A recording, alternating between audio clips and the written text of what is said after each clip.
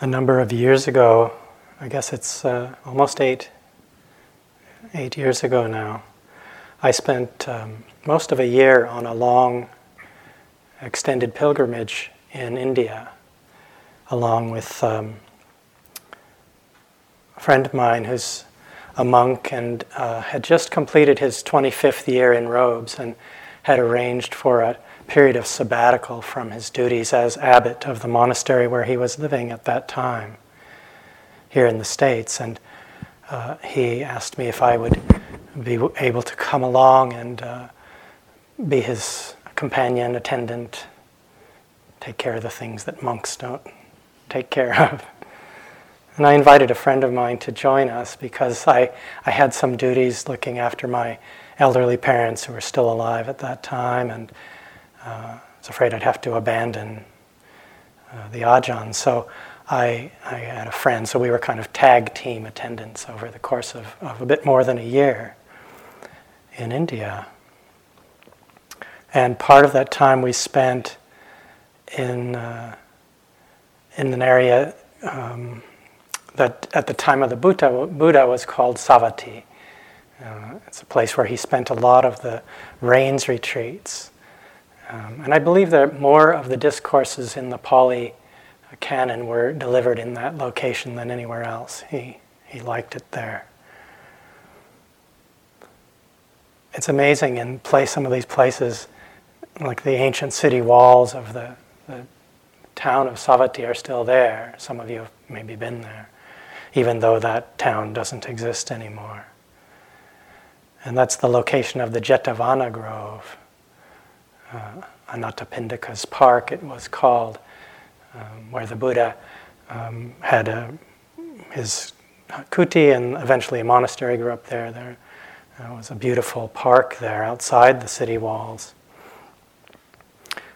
And so during the time we were spending the rains period there, this period of 12 weeks, 3 lunar months, you could say, in this place, staying at a small temple.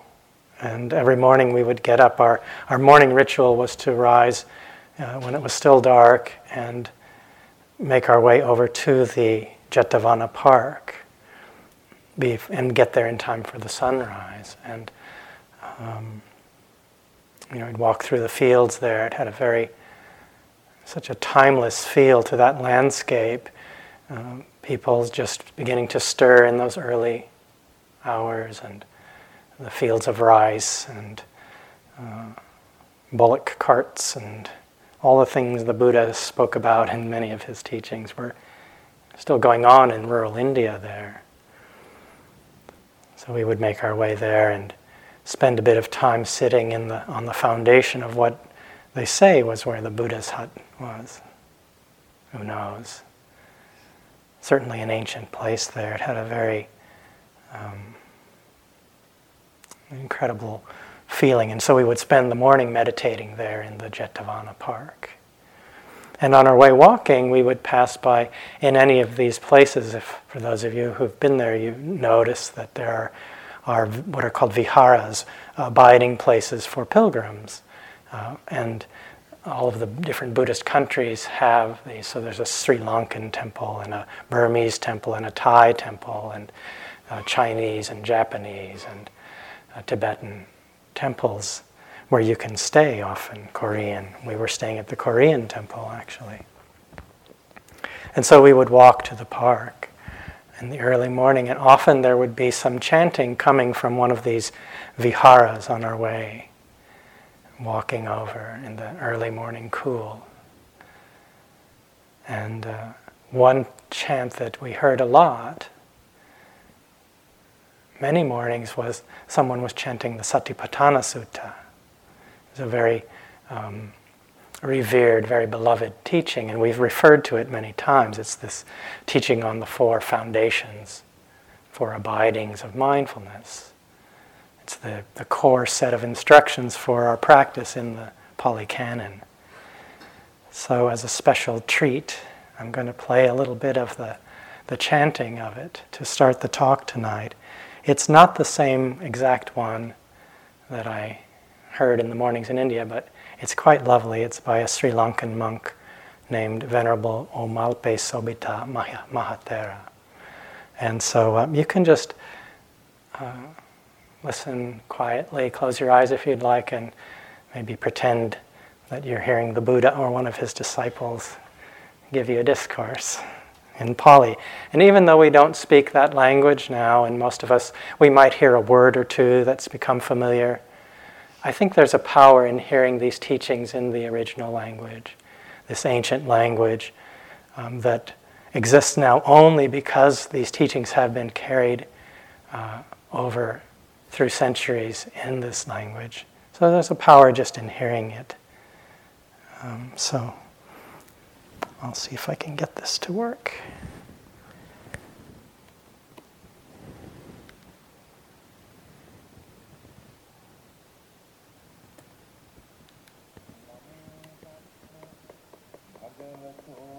Arahato Samma Sambuddhassa Namo Tassa Bhagavato Arahato Samma Sambuddhassa Namo Tassa Bhagavato Arahato Samma Sambuddhassa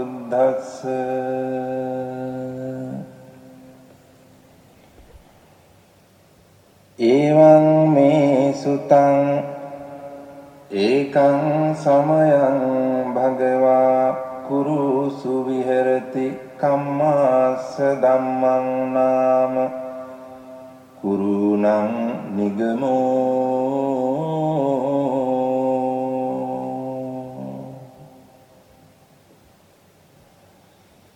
Tatra ko bhagavā bhikkhu āmantesi bhikkhavoti badanteti te bhikkhu bhagavato paccassosun bhagavā etadavoca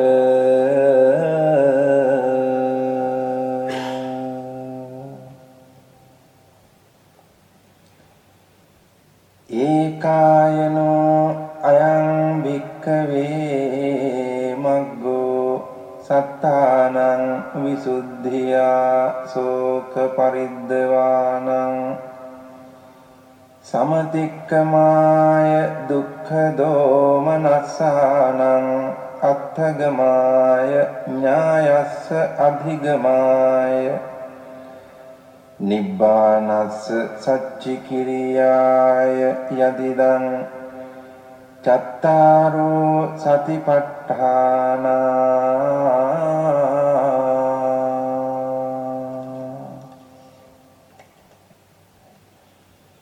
Katame cattaro ida bhikkave bhikkhu kāye kāyānupassī viharati ātāpi sampajāno satimā Vinaya loke abhijjādo manasaṁ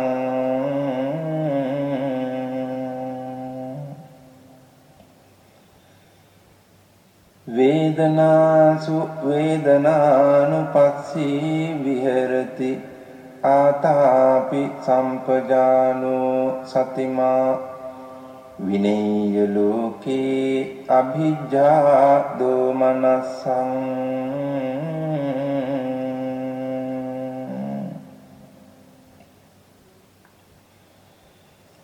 Citte cittanupassī viharati ātāpi sampajāno satimā Vinaya loke abhijjādo manasaṁ Dhammesu dhammānupassī viharati ātāpi sampajāno satimā Vinaya loke abhijjādo manasaṁ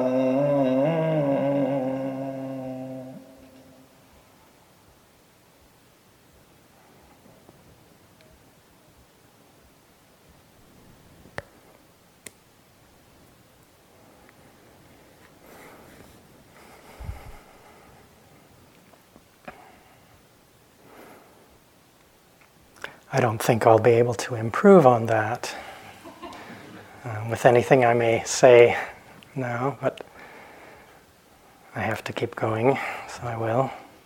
One of these times I'm just going to let it play. It would take about the right amount of time for one of these talks. So as I think Joseph may have said in one of his talks, the word satipatthana is usually translated as foundation of mindfulness or establishment of mindfulness. And Bhikkhu Bodhi, in one place where I read, he equates the quality there with a mode of dwelling or abiding. He would translate it as abiding in mindfulness. And so the last part there, just the last section of the chanting you just heard, was the Buddha speaking, naming these four abidings. And the translation goes like this: one abides contemplating the body as a body. One abides contemplating feelings as feelings. One abides contemplating mind as mind.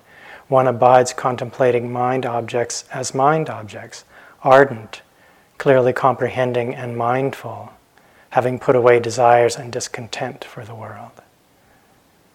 That's a slight abbreviation of that naming of these four abidings. And I think this is important, this sense of dwelling or abiding in these four ways, because of the way that it emphasizes the quality of awareness, of being aware, is emphasized there over any kind of emphasis on the particular object. That it is this quality of abiding there, this focus on the awareness, the mindfulness, that's the key. And we can learn from any object, so they're not, the object is in some ways less important than the quality of mindful awareness, I could say.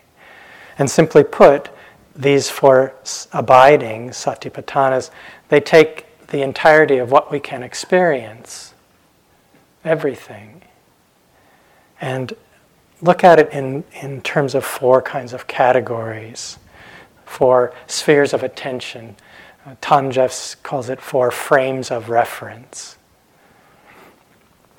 And the beauty of the practice is that nothing is left out. Our whole life is there. And that's really important. Our practice will not come to completion if we exclude any aspect of our life from it. But if we distill this teaching down to its essence, you could say, what the Buddha is saying is, pay careful attention to your experience and know what's really happening. See what's really happening there.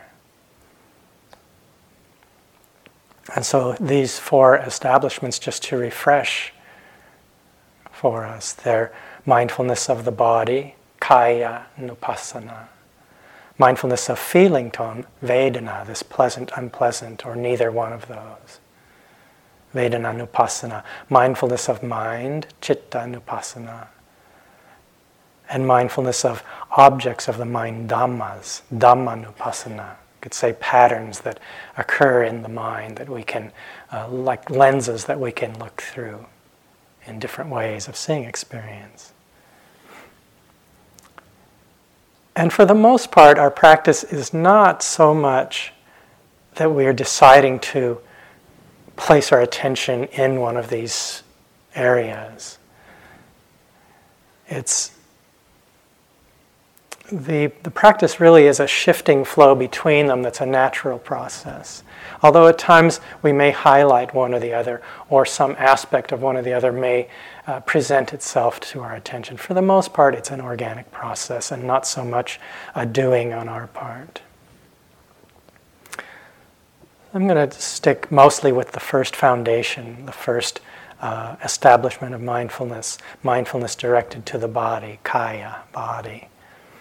This is a rich field, and we spend a lot of time here. And the Buddha praised mindfulness of the body very highly in different places. I'll read a few things from a part of the Anguttara Nikaya called the Kayagata Sati Vagga. even as one who encompasses with his mind the mighty oceans, includes thereby all the rivulets that run into the ocean. Just so, O monks, whoever develops and cultivates mindfulness directed to the body includes thereby all the wholesome states that partake of supreme knowledge. One thing, O monks, if developed and cultivated, leads to mindfulness and clear comprehension. What is that one thing? It is mindfulness directed to the body. One thing, if developed and cultivated, leads to the realization of the fruit of knowledge and liberation. What is that one thing? It is mindfulness directed to the body. If one thing, O bhikkhus, is developed and cultivated, ignorance is abandoned, supreme knowledge arises, delusion of self is given up, the underlying tendencies are eliminated, and the fetters are discarded. What is that one thing? It is mindfulness directed to the body. So it seems like from that this is a useful place to put our attention at times. It sounds like it has quite a lot of potential for us. And so in the elaboration on the section on mindfulness of the body, there are a number of ways that we're instructed to be able to practice there. It begins with mindfulness of the breathing, this section. And there are kind of 4 ways that we might pay attention to the experience of breathing. The first one is simply knowing. One knows one is breathing in, and one knows one is breathing out. One knows an in-breath and out-breath. One knows if that in-breath or out-breath is long or if it is short. When breathing in and out, one breathes in and out experiencing the whole body. And this can be seen in a couple of ways. In terms of the whole body of of a breath, the beginning, the middle, the ending of a breath, of an in-breath and of an out-breath, the fullness of an entire breath, or being mindful of the breath within the entire body system. Both of those ways, or either of those ways. And then one breathes in, calming the bodily formation, and breathes out, calming. A little more active in that way, actually using the breath to calm the body. Second way of mindfulness of the body is in terms of the postures. The 4 postures, and we've been instructing in these to some extent. And sitting, standing, walking, and lying down, one knows the body in these postures. And then in terms of activities, bodily activities, going forward and returning, looking ahead, looking away, looking behind, flexing and extending the limbs, moving the arms and legs, wearing clothing, carrying things, eating, drinking, tasting, defecating and urinating, standing, sitting, going to sleep, waking up, talking and keeping silent. All these activities of the body. In terms of the anatomical parts of the body, so traditionally there are 32 parts that are used for this contemplation, beginning with hair of the head, hair of the body, nails, teeth, bones, and so forth, skin, organs, bodily fluids. So we see the body in terms of its component parts, all that go to make it up. In terms of what are called the 4 great elements, this is another way we can see the body in terms of the earth element, the water element, the air element, and the fire or temperature element. We look at the body, we contemplate actually in one section, one is suggested that one contemplate a decaying corpse. And all of it happens as a corpse decays. This was a practice that was more common at the time of the Buddha. There were corpses decaying around that were more available to contemplate. Places called charnel grounds. There would be one on the outskirts of Bari where you could go and hang out with rotting corpses if you were so inclined. And one compares one's own body to that. Someone once sent me a video, I think you can get it on YouTube, that's of a time-lapse, short time-lapse film of it was a small animal, I think it was a badger or a fox or something, going through the decaying process in just a few minutes, what would take days, weeks, I don't know. It was amazing to watch this change from this recognizable form to earth and things beginning to sprout from that. And then finally, the last way of contemplating is just simply knowing there is a body. And Joseph referred to this teaching in his very early instruction that we've been repeating, to bring this phrase, there is a body, to mind. The simplicity of that knowing bodily life that way, and what that can open up for us in our practice. So tonight I want to look at the 4 elements in a little bit more detail. The Pali word for the elements is dhatu, and they're like lenses that we look at our experience of body through. Look at it in these 4 different ways. And we hear the terms earth, air, fire, and water.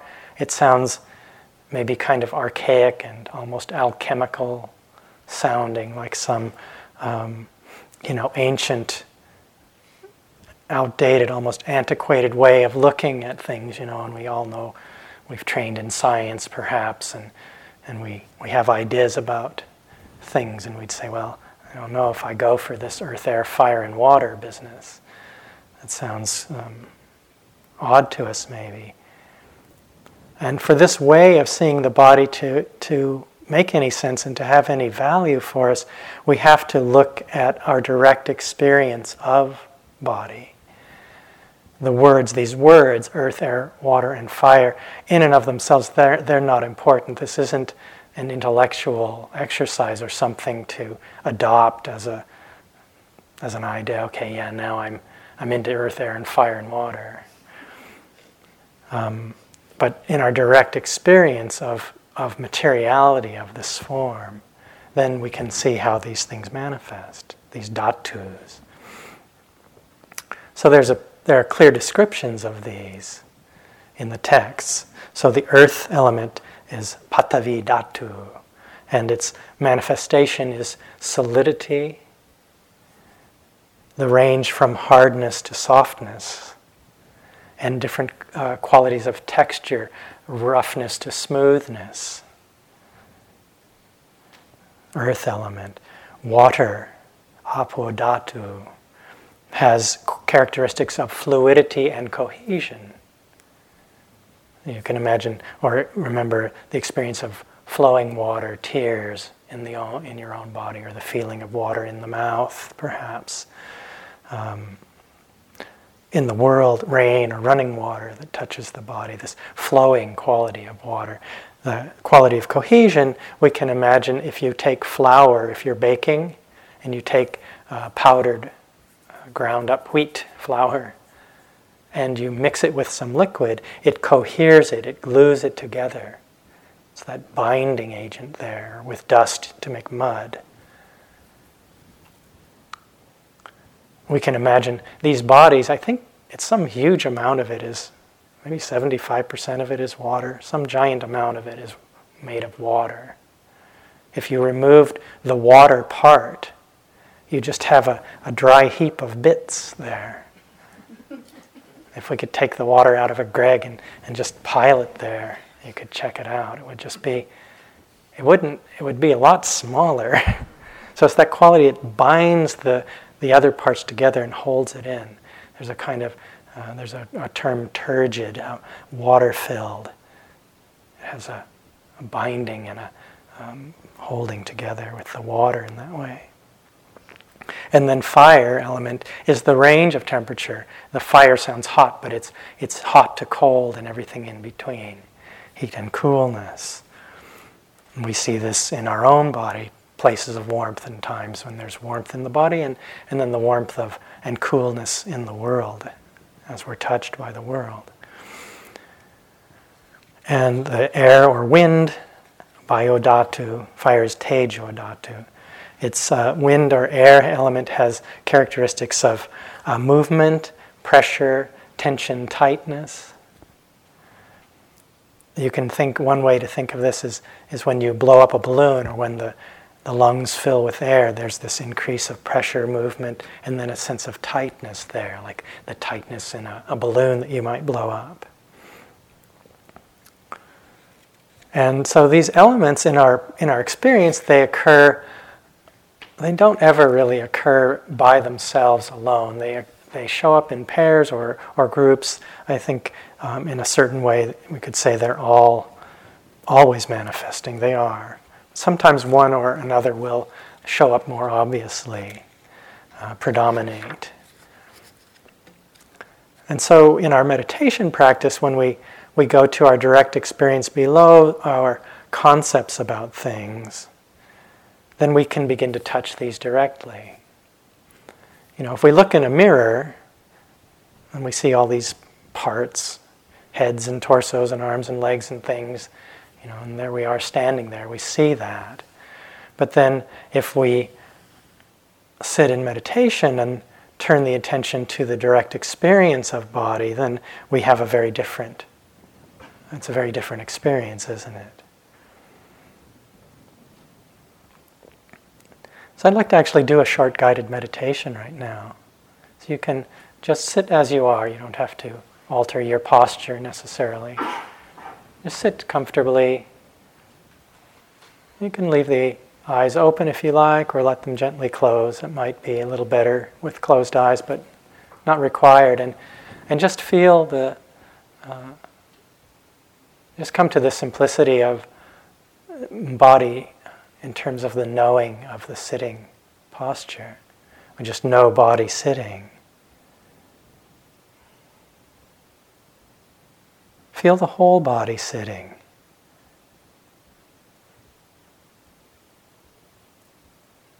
Maybe a sense of the posture, maybe a sense of the solidity there, or the earthiness of it. Feel the contact with the floor, with your feet, or parts of the body that are touching the floor. And the touching, the hardness may be apparent there. Heaviness, hardness, solidity. Earth sitting on earth. The hardness of the floor beneath you. The solidness there.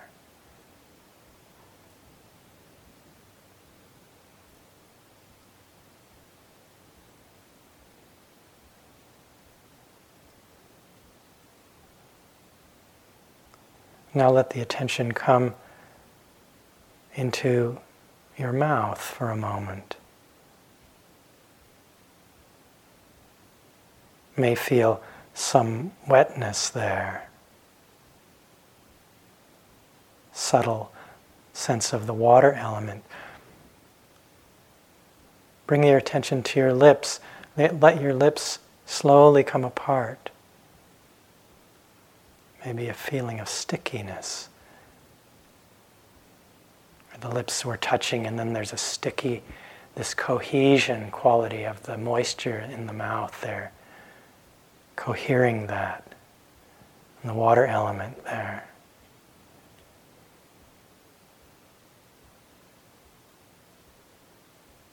While the tension is in the mouth, let the tongue gently touch the teeth. Rub along the surface of the front teeth. May notice a roughness there, back to the earth element. Or gently touch the teeth together, that hardness of earth element. And the moistness of water there in the mouth.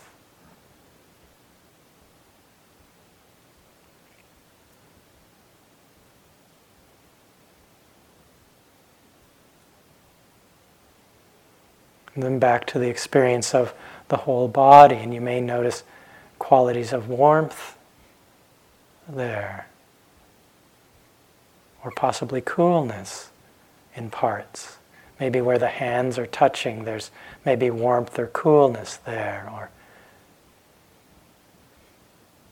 perhaps in the area of the belly or chest, where the clothing is heavier and there's more warmth, and where the skin is exposed, there may be quality of coolness.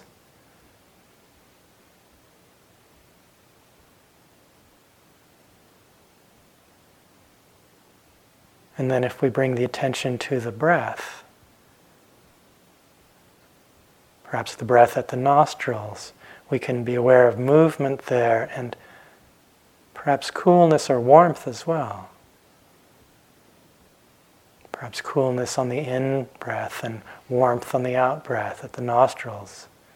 We may notice the movement, pressure, tension, tightness in the belly as the lungs fill with air, as the diaphragm moves to expand. Movement on the out-breath.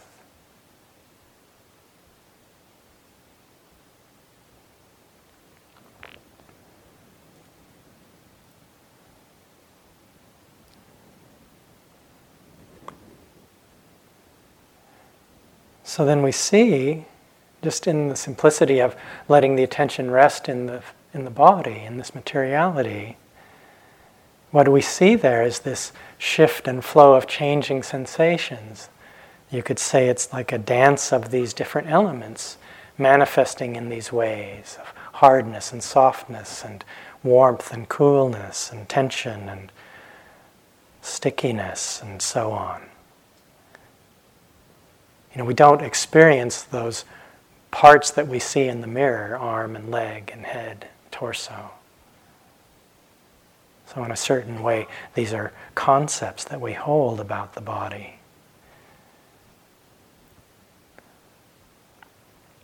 And of course, both things are true.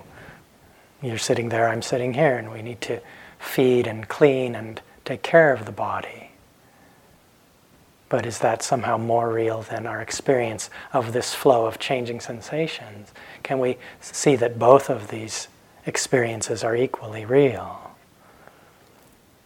But if we explore the body in this elemental way, in terms of the elemental nature, this experience directly of these flow of sensations there's an important and really critical shift in our perspective that comes from that. Because if we stay on the realm of concepts, and this seems obvious, but it's really an important thing to notice as you go through the day. If we stay in the realm of concepts, we're not really going to get into the realm of true insight, because concepts they don't change. They're just ideas that we may hold to at certain times. But this flow of elements changing like that's in a state of constant flow and flux and change, isn't it? I mean, if we really look, that's all we're going to see there is change and flow. And seeing this opens up a lot. Seeing the truth of change. This opens up the whole practice. And so exploring the body in terms of these elements is really a rich field of exploration, and it brings us a lot of benefit. The first, one way that it's talked about, mindfulness of the body, we don't think about so much probably, but it's expressed in the texts a lot. Is in terms of, it's seen as a protection. Mindfulness of the body is a kind of protection for us. And the Buddha spoke about this in terms of the kilesas, the defilements of mind, the root causes of suffering, of greed, hatred, and delusion, and the manifestations of those in the hindrances and these difficult mental qualities. He spoke about them in one place, and often spoke about these things in terms of the figure, the personification of them as Mara, the tempter.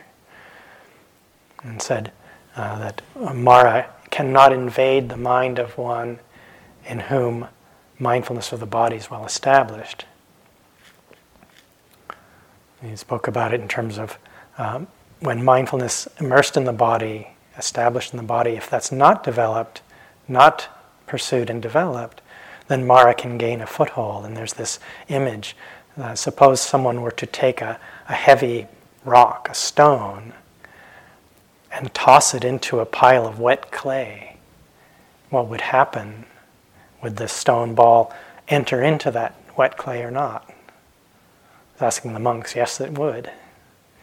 In the same way, in one who does not have mindfulness well developed, pursued and developed, mindfulness of the body, Mara can gain entry, gain a foothold.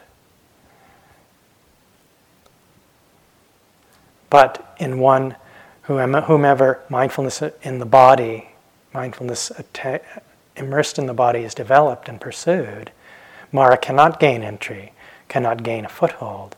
Suppose that one were to throw a ball of string, or we could imagine like a rubber band ball, a rubbery bouncy ball, against a strong door panel, against a wall. Would that ball gain entry, or what would happen? Asking the monks again, no, it wouldn't. It would bounce off. In the same way, when mindfulness in the body is well developed and pursued, there is no entry for Mara, no foothold there. This quality of protection. Seeing the body in terms of the elements can help us to cut through a tendency to identify with the body as I, as me, as belonging to me, as mine. This tendency to claim ownership of it. If we investigate the elements, we see that these elemental qualities there are the same in the world as they are in the body. There's no difference in that way. They manifest externally and internally in the same way. And we can see it through our direct experience, and like in the same way as we did in the short guided meditation I did. And then in contact with the world, being touched by the world, touching the world, we see that these things are the same. And so when we really see this directly, then it's harder to lay claim to it. It's harder to claim hardness as mine. My hardness. My heat. It sounds ridiculous. This is my heat here. But if we stand in this, feel the heat of the sun, heat is heat.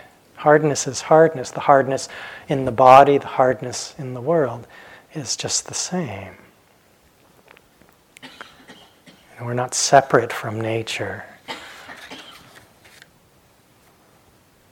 So often in our language, the way we talk, the way we think a lot of the time is we see ourselves as somehow separate from the environment, separate from nature, that it's somehow other than us. But when we look at the elements, look at the body in terms of the elements, we see that in a very fundamental way, we are just a part of the landscape in terms of the elements manifesting.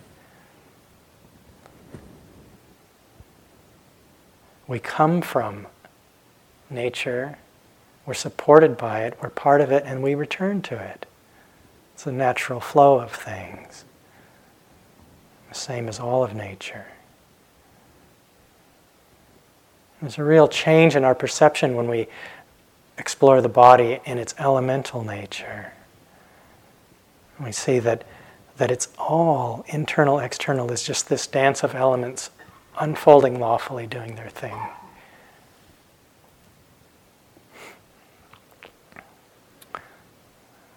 When we look at the elemental nature of the body, it points to the relationship of mind and matter, of mentality and materiality, of nama and rupa in Pali. We see that mind has knowing, as its function, but there's no form there. Mind has no form, but it knows, it cognizes. Body has form, but it has no knowing capacity. It's just these hardnesses and softnesses and things, heat and coolness. And so what we see in our experience is a meeting of nama and rupa. We see mentality coming together, mind knowing matter, mind knowing body in this body. Seeing this namarupa pariccheda jnana, this insight into mentality, materiality. It's part of how the path unfolds in terms of our understanding of things, in insight. We start to see the conditioned nature of things and how mind and matter influence and condition one another. It's really interesting to see this. It's really simple. Think of times when anger or shame, embarrassment arise in the mind, and what happens in the body? There's a direct conditioning effect there. Maybe heat may arise in the body, tension or tightness, anger or shame, and this heat. The body flushes with this. It reflects this mind in that way. When the mind is really chilled out, kind of concentrated, the body responds then as well, doesn't it? It adjusts to that. If there's a lot of calm and concentration in the mind, the body gets it may be feelings of lightness. The metabolic processes may become very fine and subtle as a response to that. When there's a lot of joy and rapturous quality in the mind, there can be lightness and pleasant tingling feelings and different kinds of bodily response, mind conditioning matter, mind conditioning body in those times. We can see the quality of intention arising in the mind sometimes, and then the response of the body to move.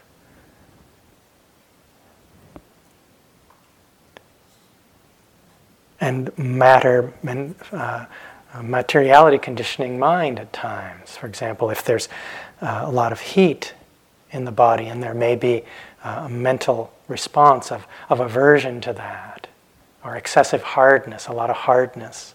If you sit long enough, hardness really shows up, doesn't it? Hardness. And then the mind, there may be resistance to that in the mind, aversion to that hardness, all kinds of thoughts that come. If it's too hot, they should turn on the AC. Too cold, they should turn on the heat. Materiality conditioning mind and thoughts coming from that. These different things that can happen. Oops, I'm using up my time.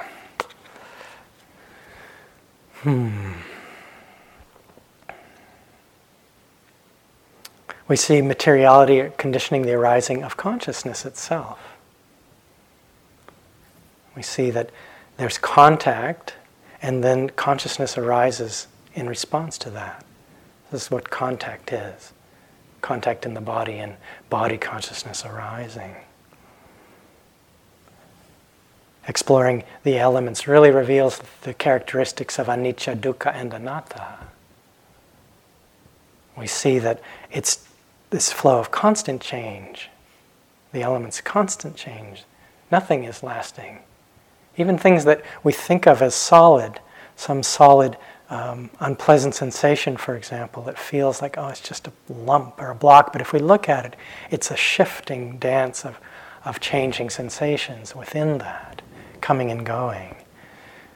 We see that there's nothing in that lasts for any length of time at all. We start to see actually it's changing very, very rapidly. And seeing change in this opens up the seeing of the unreliability of any of it. It's not reliable. We can't ask a pleasant sensation in the body to last and be our source of being happy for any length of time. It doesn't do it. It won't do it. It's unsatisfactory in the long run if we try to hold on to it. And we see that it's all happening due to causes and conditions. It's coreless. It has this quality of not self there. Causes and conditions, and we can't control it and decide to have it, the body only be light and pleasant feeling. It doesn't respond to our wishes in that way. It responds to the changing causes and conditions that come.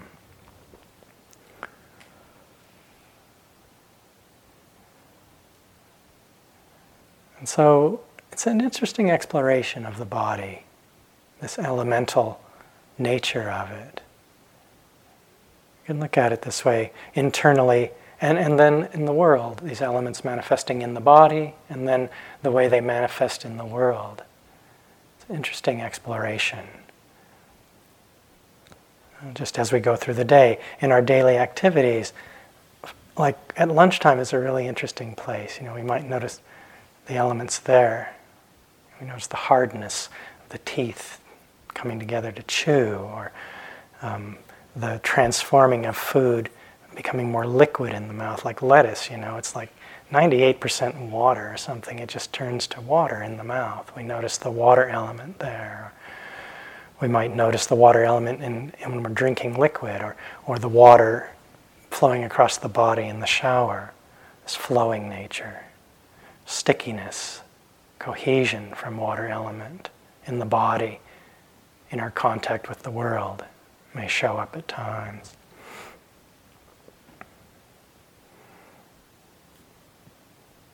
In our various postures that we practice in, sitting, standing, and so forth, we'll notice qualities of solidity, of hardness there, softness, textures of the clothing, textures in the world as we walk, touch things, benches that we sit on, rocks that we might touch. They have these earth qualities of hardness, texture, solidity there. Warmth and coolness in the body that manifests as we're going through the day, internally, externally. Heat in the body, the warmth of the sun, the coolness of the breeze, or the movement of the breeze touching the skin. Air element there. Pressure, tightness, movement within the body, the breath moving in and out. See these elements.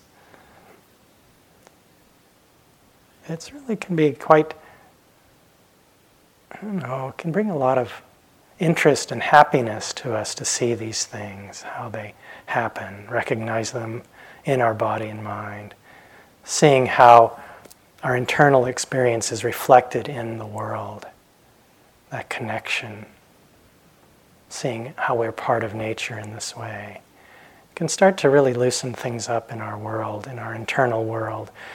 It can really, open up and loosen up our tendency to claim ownership of any of it. And this really leads to great joy when we let go of owning it. I may have used this quotation already, I don't remember. It's one I'm fond of, so forgive me if I did, but it's a good one. The great Thai forest master Ajahn Buddhadasa once said this one very simple sentence. He said, "What we're doing with this practice is giving back to nature what we mistakenly appropriated as our own." I feel like this turning the attention to the elemental nature of the body and seeing its relationship to mind really points to this. In a certain way, that's all, the whole practice comes down to that. We're just giving it back to nature, letting go of ownership of it, coming back into alignment with natural processes. The whole deal, everything that you can experience in this mind and body, internally, and everything you can experience in the world is just the flow of natural processes, doing its thing. That we can just give it back. It's really relaxing. We have to carry that around with us. It's like we set down a burden that we didn't know we were hauling around. Give it back to nature.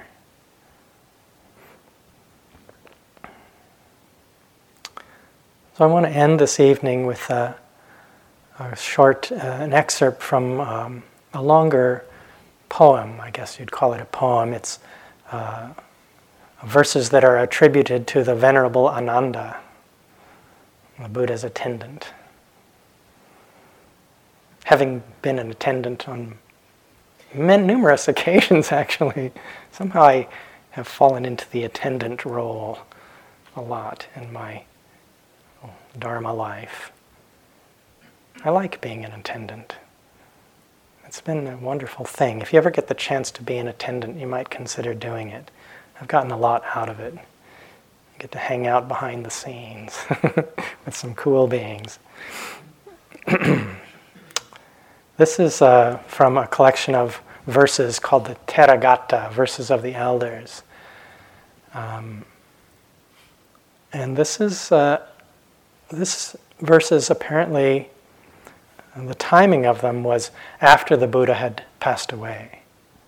Venerable Ananda outlived the Buddha, and the Buddha's two chief disciples, Sariputta and Mahamoggallana, were gone, and a bunch of the old gang had been dying off. Right?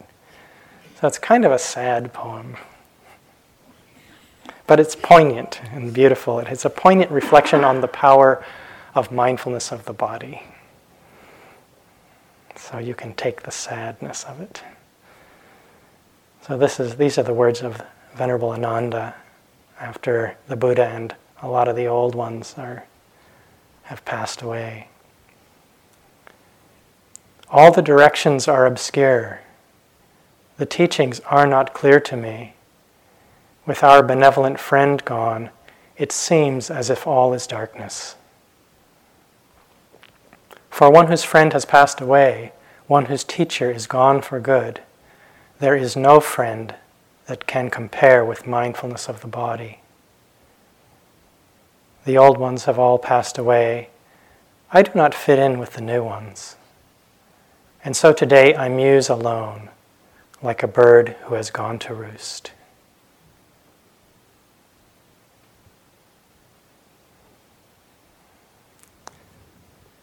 So we'll have a moment of silence, eloquent silence here, and let these words just drift away.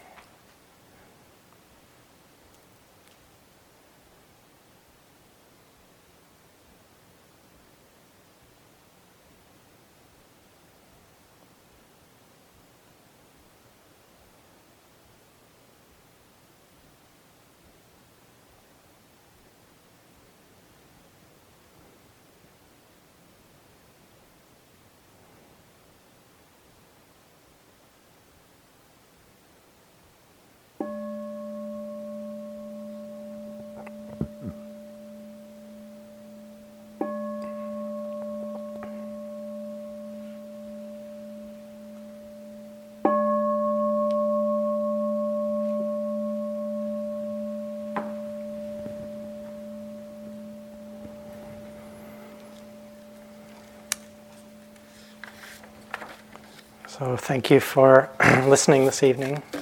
And Thank you for listening. To learn how you can support the teachers and Dharma Seed, please visit dharmaseed.org/donate.